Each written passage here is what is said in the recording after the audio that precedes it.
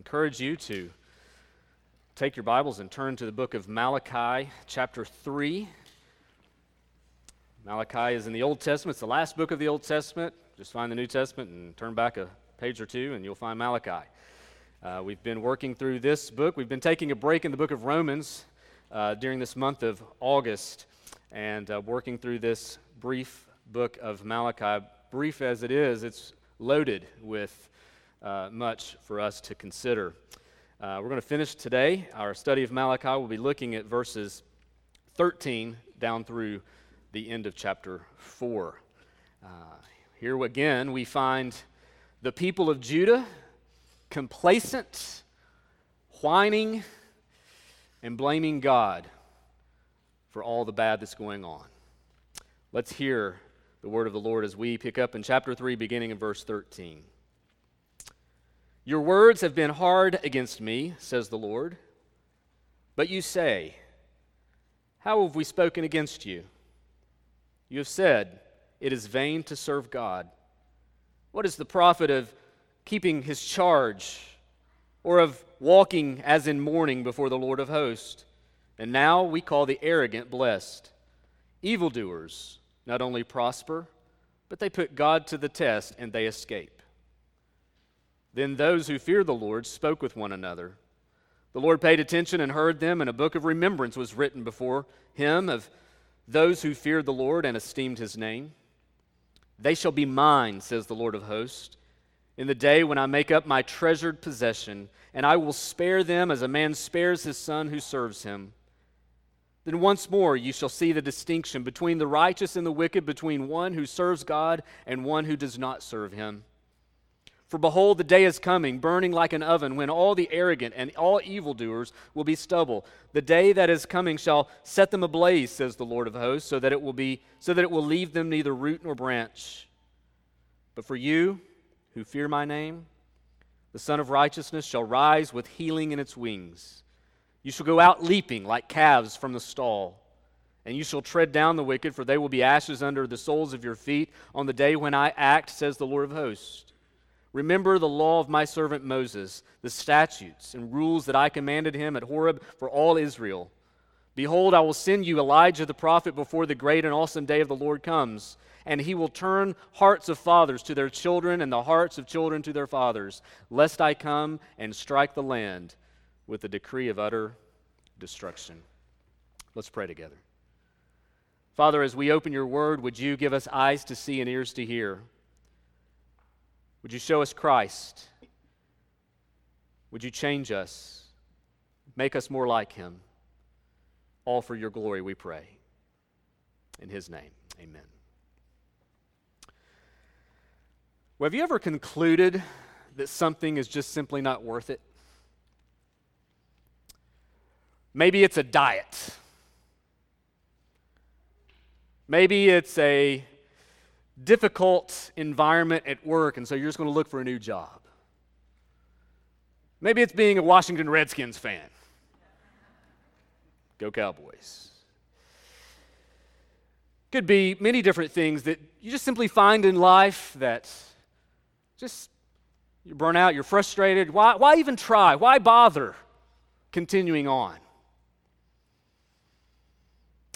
Even when it comes to pursuing godliness, following after Jesus. Seems that the more you do that, the harder it becomes. Why should I try? Why should I even bother pursuing godliness when everyone else around me that's not godly, that seems to be caught up with the things of the Lord, they seem happy? It seems like the people that aren't serving the Lord Jesus, they seem to have it okay. Financially well, their kids seem to be in good places. Their job seems to be thriving. Maybe you've seen that even as a parent, for those of you who are parents. Maybe you've tried to teach your kids what is right, and day in and day out you do that, and there they go again. Disobedience. Still find your kids disrespectful, ungrateful. You know, when you think about all of these different things, there are many things in life that will test our perseverance. And at times, it is easy to just simply throw up your hands and say, why even bother? Why even bother? Seems that no one seems to care or notice or value what I'm trying to do here. Even when it comes to trying to be faithful to the Lord, it seems at times that the Lord doesn't even care. Well, that's exactly where we find the people of Judah here in Malachi. The end of the Old Testament. You know, when you come to the end of the Old Testament, you think, well, maybe the Old Testament kind of ends on a positive note. It doesn't. It's kind of depressing, isn't it? When you come to the end of the Old Testament and the end of Malachi, people are back in the land. They've been in exile. Now they're back. Things are rebuilt. The temple's back. Worship is back. But it's not really back. Still struggling. Sin still seems to win the day. They were surrounded by immorality, and many of them had already caved and were participating as well. And it, again, seemed to many of the people of Judah that the unrighteous had it much better off than they did. So why try to keep living faithfully to the covenant? And that's exactly what we've seen through Malachi. That had been their conclusion for a long time now, as we've seen snapshots of their disobedience and their unfaithfulness and their complacency. They'd just grown cold toward the Lord. They'd come to resent their status, and now they lived as if it didn't even matter.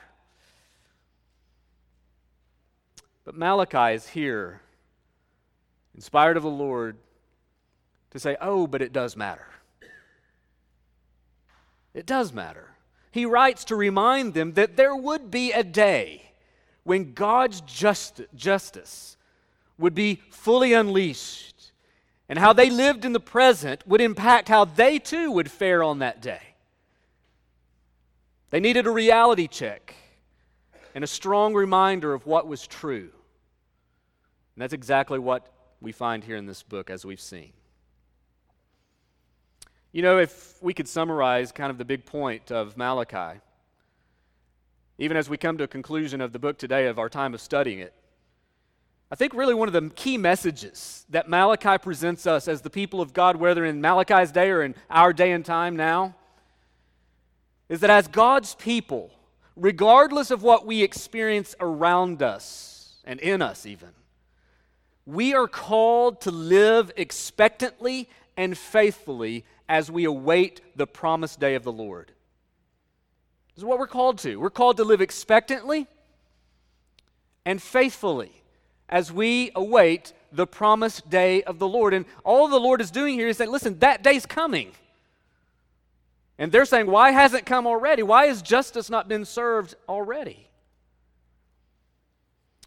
We're called to faithfulness as we await this day. And Malachi here in these last verses really calls us to three important responses as we live in hope of the promised day of the Lord. And that's what I want us to focus on this morning from this passage. Several responses that we should consider as we are called to live expectantly and faithfully in light of the promised day of the Lord. There are things that we're called to here as part of our obedience to the Lord. I think that things that the people in Malachi's day needed to be reminded of and needed to be called to and needed to be exhorted in. And brothers and sisters, we too will often find ourselves in times of frustration, times of wondering, when is God going to deal with this? How much longer do we have to endure all that's going on? Friend, I think that these two will be instructive for us and encouraging to us as we consider what the Lord spoke to the people of this day and Malachi's day, and think what we need to hear in our day as well. Three important responses that we are called to as we live in hope in light of the coming day of the Lord. Response number one is we're called to temper our expectations. Temper our expectations. We see in verse 13, we know that the people of God have been called out on multiple things, right? They questioned the love of God. The priests were offering polluted offerings. They were corrupting worship. The people were intermarrying with ungodly people and corrupting those relationships. They were unfaithful in their giving, we saw from last week, and multiple other things going on. They're just falling apart, it seems, at the seams. They're just caving. They're complacent. They're lazy at best. I wonder if you could even call them the people of God at this point. But many of them, we know, were not satisfied with the status quo. In verse 13, we read, "Your words," the Lord says, "have been hard against me." But you say, and they were like, "Well, what do you mean? What have we said?" You say, "How have we spoken against you?" And the Lord says, in verse 14, "You have said, 'It is vain to serve God.'" Think about that. The Lord is rebuking them here, and he says, this is what you've said. You have come to the conclusion that it is absolutely not worth it when it comes to serving God. It's a vain thing to do. That's what you've said. You said it is vain to serve God. What is the profit of our keeping his charge, or of walking as in mourning before the Lord of hosts? And now we call the arrogant blessed.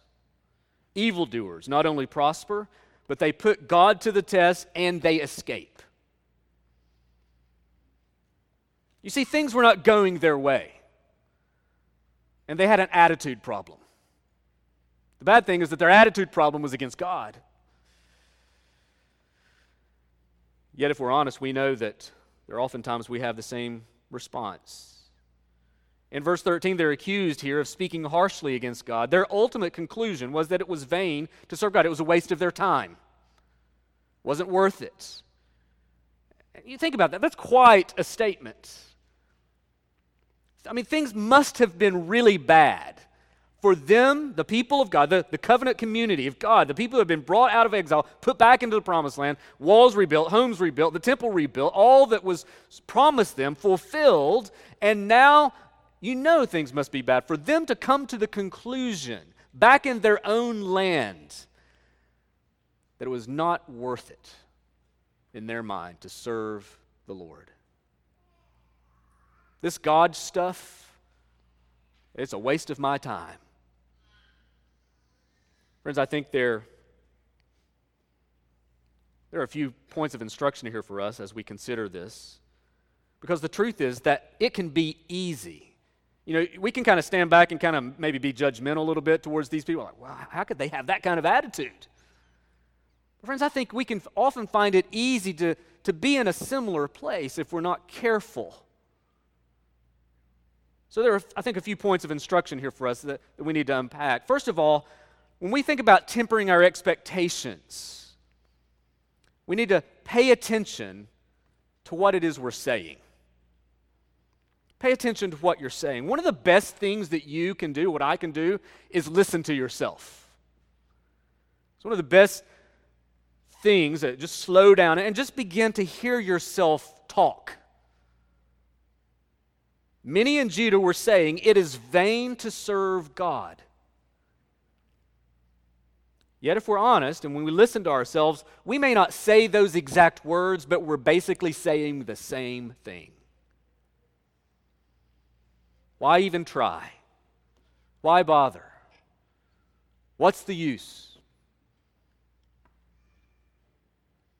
It's not worth it. On and on we could go. Especially, you know, when we're striving to be faithful. I think this is when we often grow frustrated, is that sometimes, not all of the time, but sometimes the more we try to give ourselves to faithfulness, the more we try to give ourselves to obedience, the more we try to give ourselves to the Lord, the harder things seem to be. And we have this warped idea, thanks to the prosperity gospel preachers, that obedience to Christ means an ocean of blessing, always. Well, there's great blessing in following the Lord Jesus, we know. That doesn't mean things will always be easy and things will always go as we expect. We need to pay attention to some of the things that we're saying. Sometimes we need to simply stop and listen to ourselves, and when you do, you're going to learn a lot about yourself.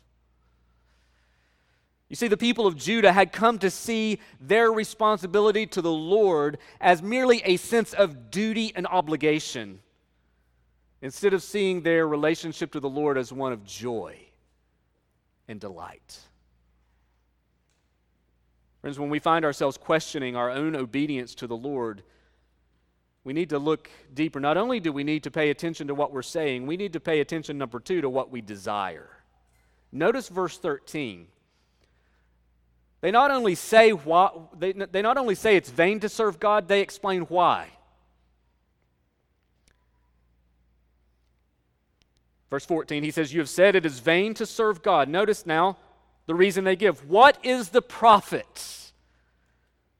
What is the profit of our keeping his charge, or of walking as in mourning before the Lord of hosts? Here's the real issue at play. What am I going to get out of it? What's in it for me? That was really the heart of the matter here, wasn't it? They were frustrated because in their obedience to the Lord, they were expecting some kind of payback. They had this entitlement mentality where I'm going to serve the Lord and he's going to kind of do things for me and kind of maybe answer as I expect, as if God owed them something for simply being his covenant people back in the land. You see, they had even gone through the motions of appearing to have grief over their sins. Notice they say there in verse 14, "What's the profit of our keeping his charge, or of walking as in mourning before the Lord?" They were going through all of this outward ritual, thinking that if they'll just do these things, then God somehow will bless them. I hear people talk about this oftentimes. I was talking to someone not too long ago, and they attend a local Catholic church, and they were talking about how they just go in and they're bored. And the person was saying, "They've even changed things I'm supposed to say, and I don't even know what I'm supposed to say anymore." It's like, that's really what just this outward sense of, if I just do these things, then maybe God will somehow bless me. Because that's not how the gospel works. Here's the hard truth they were learning, and sometimes we need to learn as well.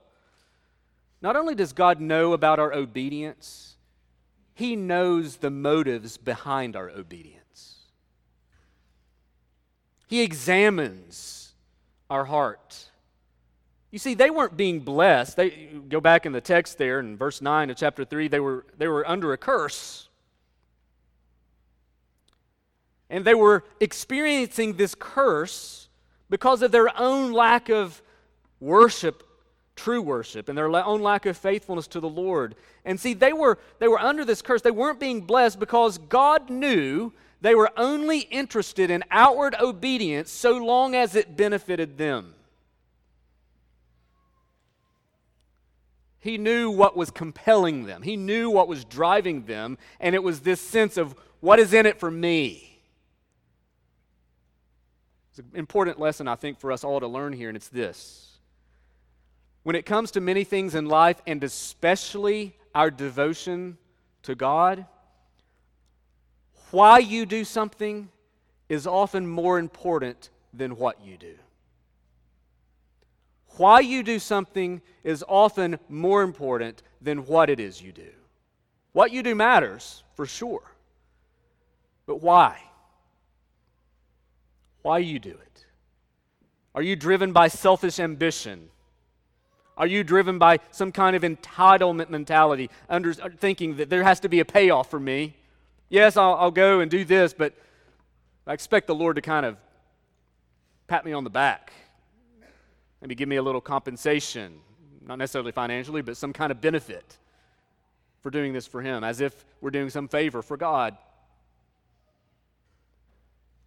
Friends, one of the things that we will often find is that when we are driven, when we are motivated by selfish ambition, when we are driven and compelled to do something in the name of the Lord because of how it may or may not benefit us, we will often find in times like that serving God seems like it's in vain because we've totally missed the point. When we're seeking to serve the Lord out of how it will benefit us, instead of seeking to serve the Lord because he's glorious, because he's worthy, because he's amazing, because he's worth it. then we're in a bad spot, aren't we? Look at verses 14 and 15 again. They basically said there's no value in obedience because, look, one, I'm not profiting from it, and look around me. The evildoer, the unrighteous, they're flourishing. They have good, nice homes, they have good jobs, families don't seem a wreck. They seem to be doing quite well, and here I am as one of your own, Lord, and things aren't so well. We're under a curse. So why even try? We're just going to be like the evildoer because they're actually getting blessing. See, this is a prosperity mindset, and it's a failure to understand the truth of who God is and what He's called us to be. Friends, the Christian faith was never something that promised healthy, wealthy, earthly prosperity. It's not just the non-Christians that struggle in this world. The Christians struggle. We were never promised exemption from trials and suffering. If anything, the pattern of the Bible sets up for us the expectation of there's suffering, then glory. Remember, as Paul wrote, that the sufferings of this present time are not worth compared to the glory that is to be revealed. And any trial or any pressure or any sense of suffering in this world will oftentimes provide an opportunity, not necessarily automatically, but it will provide the capacity, the opportunity for you to question the justice and the righteousness of God and begin to grow bitter and angry and frustrated. Friends, when we expect certain outcomes and they don't happen, we need to be quick to consider our motives. And when we grow especially critical of God and complain about our circumstances, this is where it often shows up in our gripes, in our little subtle complaints, in our whining. It says a lot about who we are. Earlier I said we need to listen to what we're saying. What you say expresses a lot about what you believe. Because the things that you believe, the things that you think and believe and hold in your heart is going to be manifested in how you live and what you say and how you live out your life. And so when we're complaining, maybe we're complaining about, got to go to work with this person again, or maybe we're complaining about where we live or the family we're having to deal with in this particular moment, or on and on we go. What we're actually demonstrating is a weak faith that basically says, God, your ways are not good enough. Your ways aren't good enough. You're not doing like you ought to do, Lord. And who are we to question God? Who are we? Friends, God has His reasons as to why He does what He does. At this particular moment in Malachi, and the day in which Judah lived, people of God, God had His reasons as to why He was restraining the fullness of His justice, for which, by the way, every single one of us ought to be grateful for. He had His reasons why He was restraining the fullness of His justice and allowing the people of God, and even in our day and time we could say allowing the people to experience brokenness.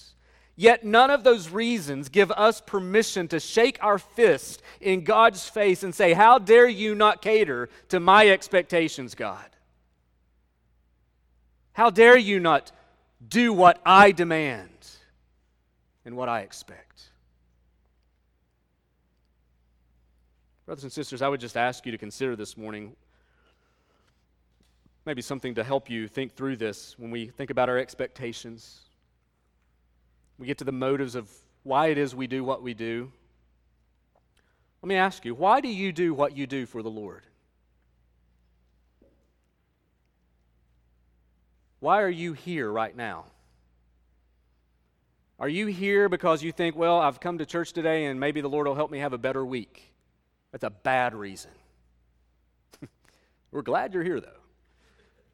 Maybe just correct your motive of being here. Maybe say, okay, I'm going to stay here now. Maybe I want to change the reason why.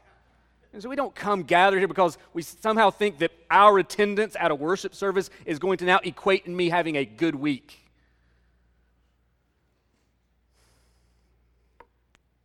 Why do you do what you do for the Lord? Is it because you think that God owes you something, or is it simply because God is worthy? Are you frustrated with life? Are you frustrated with God? Are you sick and tired of nothing but the road bumps? It might be a time to look at your motives and maybe check the why behind the what. It often helps put things in right perspective. It'll temper our expectations, because then our expectations will be biblically informed expectations. And we will find that it's easier when we are living with the proper expectations and the things that we experience in life, then we will understand maybe a little bit more of what it means to be patient with God. If you're simply striving to be faithful because you think God owes you something, then listen, you will constantly be frustrated. Constantly. Now, while there were many in Judah bemoaning their present situation, and that's really been the most of what we've talked about through Malachi so far, it just seems like that most of God's people were just not acting like God's people. However, there were some in this day that were faithful, which leads me to the second point. Not only are we to temper our expectations, we are called to persevere in faithfulness. There were many ungodly, many selfishly motivated people in Judah, many complacent. But listen, there were some that had remained faithfully loyal to God. Look at verse 16. Then those who feared the Lord spoke with one another. There's actually some people there that still had a fear of God. There was actually people in this day and time when all that was going on, experiencing the same kinds of things, they actually feared the Lord. There was a faithful remnant, and they spoke with one another. Look, they even had their own Facebook page. The Lord paid attention and heard them, and a book of remembrance was written before them, and those who feared the Lord and esteemed His name. Now, whether or not there was a literal book that was written with their actual names in it, could have been, or maybe this is just kind of a way of describing, metaphorically, of God knowing who they were. Point being was that the Lord had not forgotten His faithful. Several points to consider here about this call to persevere in faithfulness. Number one, we need to remember that the Lord always sees and hears. The Lord always sees. Look at verse 16. Then those who fear the Lord paid attention and heard them. This is an encouragement to us. The Lord knows everything instantly and completely, and He never forgets anything. Now, that can be a sobering kind of thing and an encouraging kind of thing. Sobering in that tweet or snap or post, it may be forgotten in a few days, but the Lord will never forget it. Ever. He knows it, He sees it, and you will be held accountable for it. But that ought to be encouraging as well, because the Lord, when we're striving to be faithful against all the adversity in our lives, against all of the suffering, against illness, against sickness, against sin, against the frustrating coworker, when we're trying to be faithful, the Lord sees you, and He knows you, and He remembers what it is you're doing. You see, the Lord knew that there were some in Judah who feared the Lord and esteemed His name.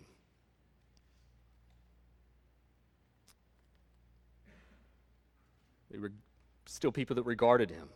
They gave the Lord His proper due. They honored Him for who He was. They remained faithful, and the Lord saw it. Friend, that ought to be something we find encouraging when we think about the Lord knowing every single thing that we're going through. He knows, listen, not only does He know what you're going through, He knows the motives that compels you in that moment, and He knows exactly where you are and what you're doing and why you're doing it, even if no one else sees you.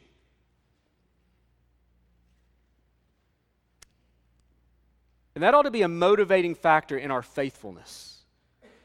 Because if you're kind of pulling back on your faithfulness because nobody really seems to care, if anything, what we're being told here is, regardless of who earthly seems to care, God cares. God sees, and He hears, and He knows, and He cares. deeply. Another important observation here is that not only did God see his faithful, listen, the faithful were not living in isolation. Look in verse 16. Then those who feared the Lord, guess what they did? They spoke with one another. They got together to encourage each other.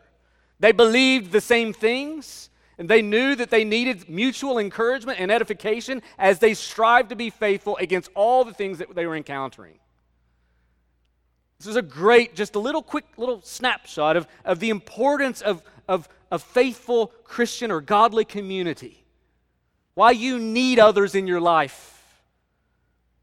Why you need to be encouraged.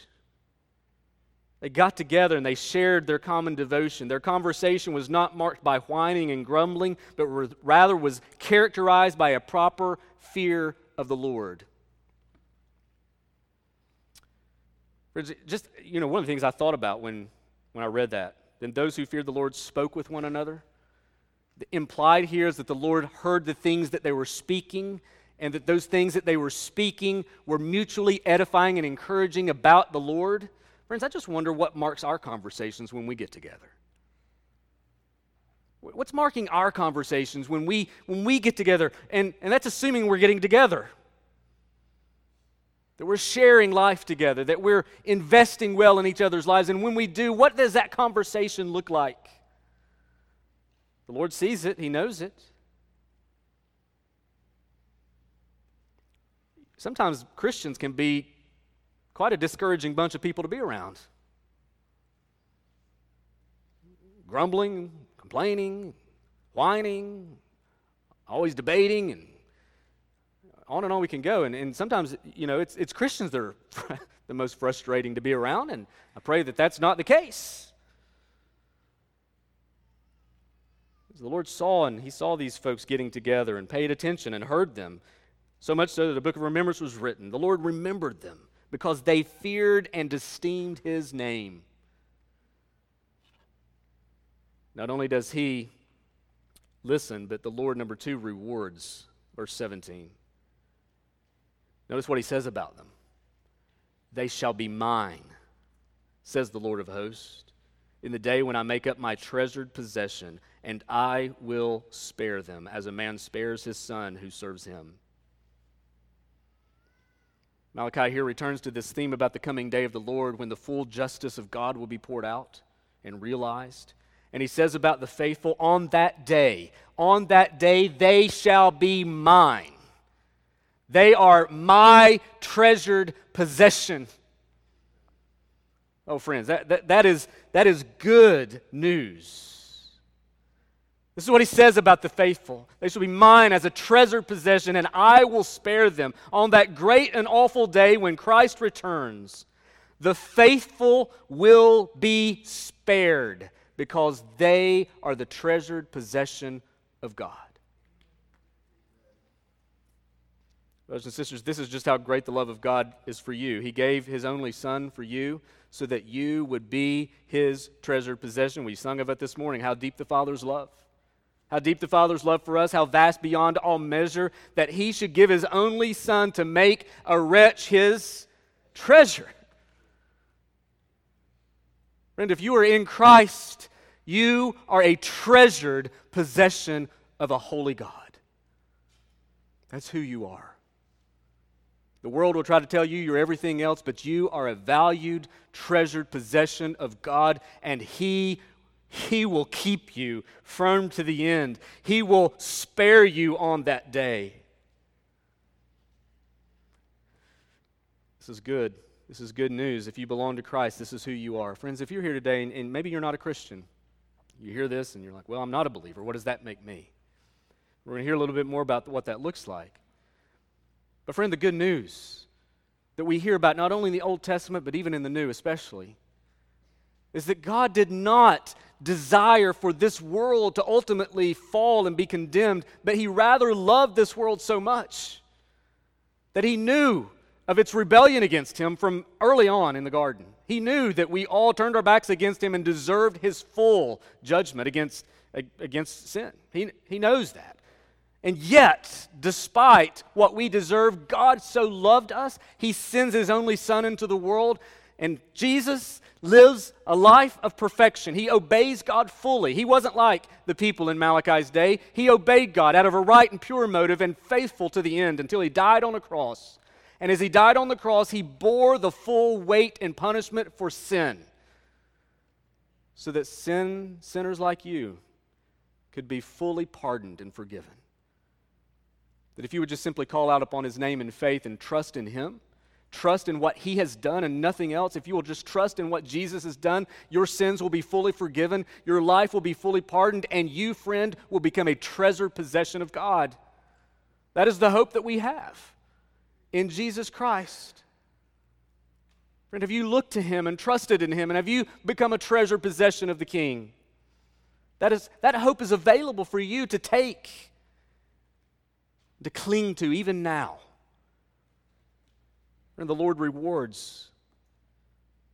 But notice number 3, the Lord also divides in verse 18.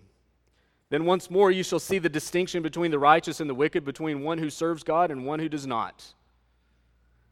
You see, Malachi has been addressing two groups of people here, the righteous and the unrighteous. And he looks to the day of the Lord and says, once more you shall see this distinction. He implies that there's already a present distinction, doesn't he? Once more. He says, once more you shall see a distinction. There will be a distinction on this day when the Lord comes in the fullness of His justice.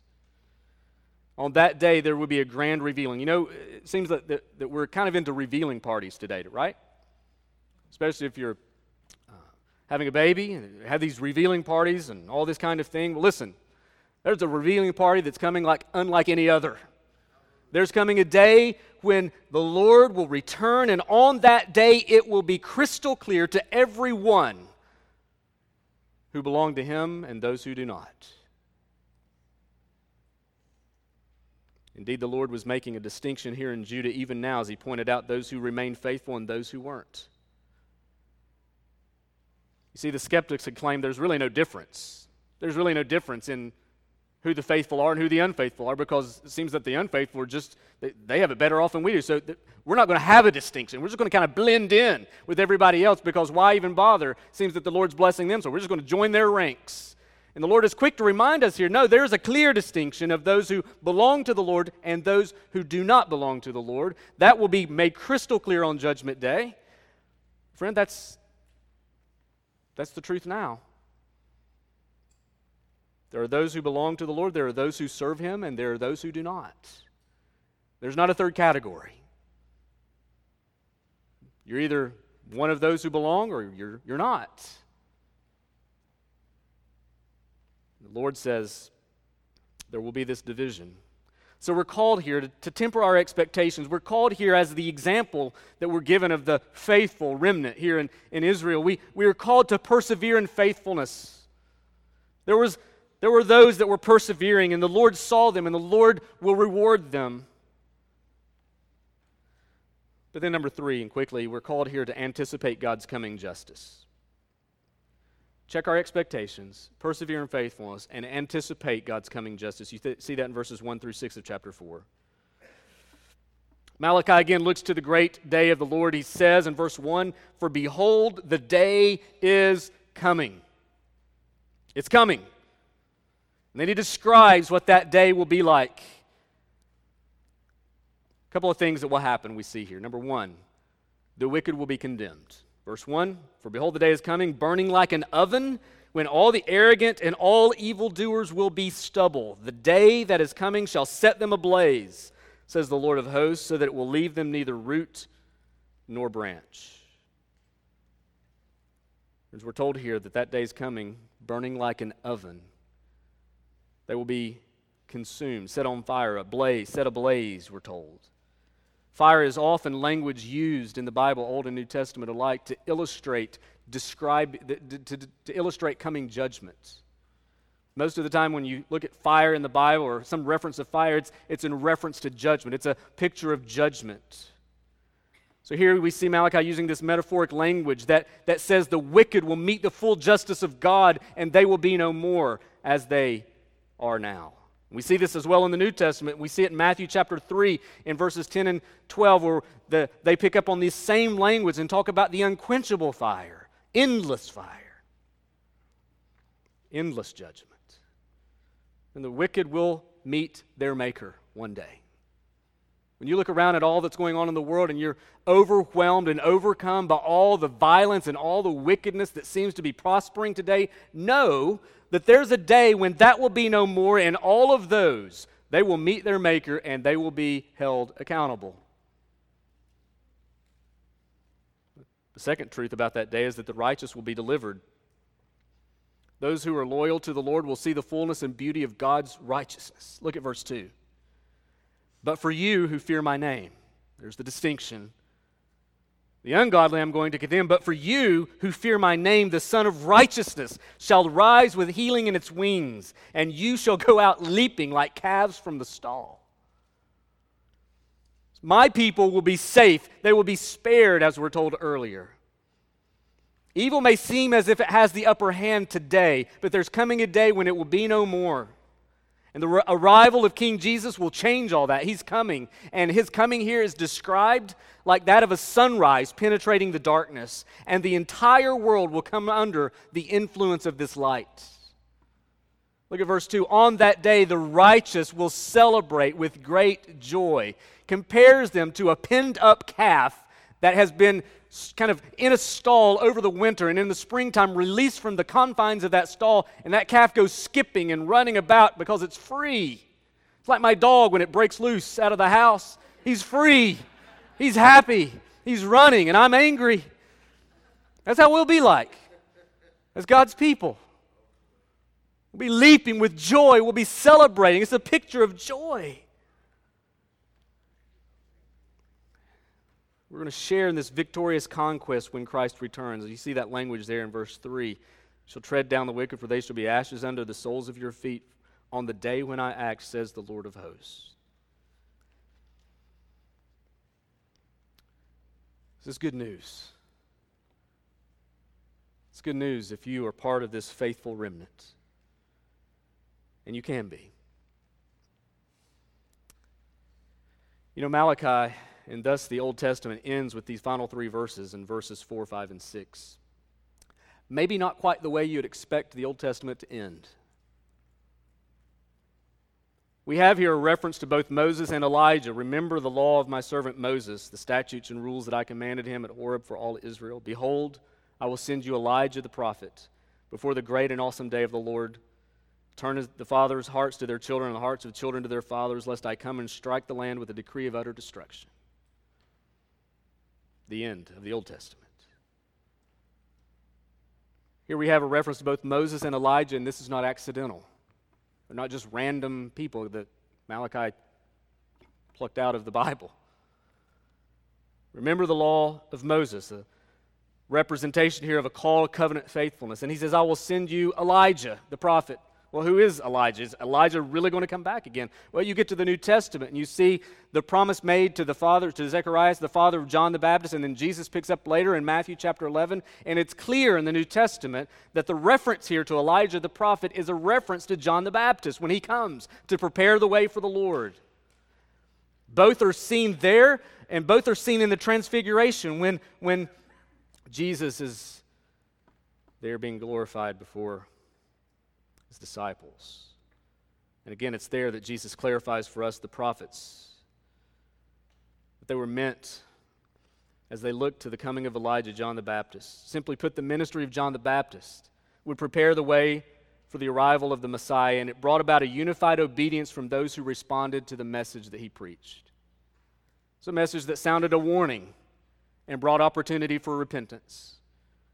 And in many ways, that same message is what we preach today. We present a warning and provide opportunity for repentance. This picture of the hearts being united between fathers and children is a picture of unity, a picture of people being drawn together and brought together in unity and in harmony. And that's exactly what the gospel does. Really, the question in Malachi is the same question that we see in Luke chapter 18, verse 8. When the Lord comes, will he find faith on the earth? If he does, there will be safety. But if he doesn't, there will be destruction. Which really leaves us with these two exhortations as I close. What do we do with this? Well, first of all, you should repent while there's time. I don't know how much time, but there's time. Repent while there's time. The people in Malachi's day had given up on God, and yet we're reminded that that day is coming. The day of the Lord is coming. And friend here, if you are not a Christian, we're thrilled you're here. We love to talk with you further. If you're not a Christian, you should see the delay in God's justice as a gift of His grace to you, given so that you can repent and find hope in the Lord Jesus Christ. And Christians, this is a call for us to keep striving to be faithful. Will He find faith? Will He find you faithful? You see, the same grace that guarantees our future promises is the same grace that informs our present pursuits. Friends, we may live in dark days, and it may be tempting to throw up your hands and say, why even bother? Well, brother and sister, we bother because God bothered. As one pastor put it, we can afford to walk in darkness now because we are assured of eternal light in the future. You know, Martin Luther used to say, you've heard me say this before, he used to say there were 2 days on his calendar. Today and that day.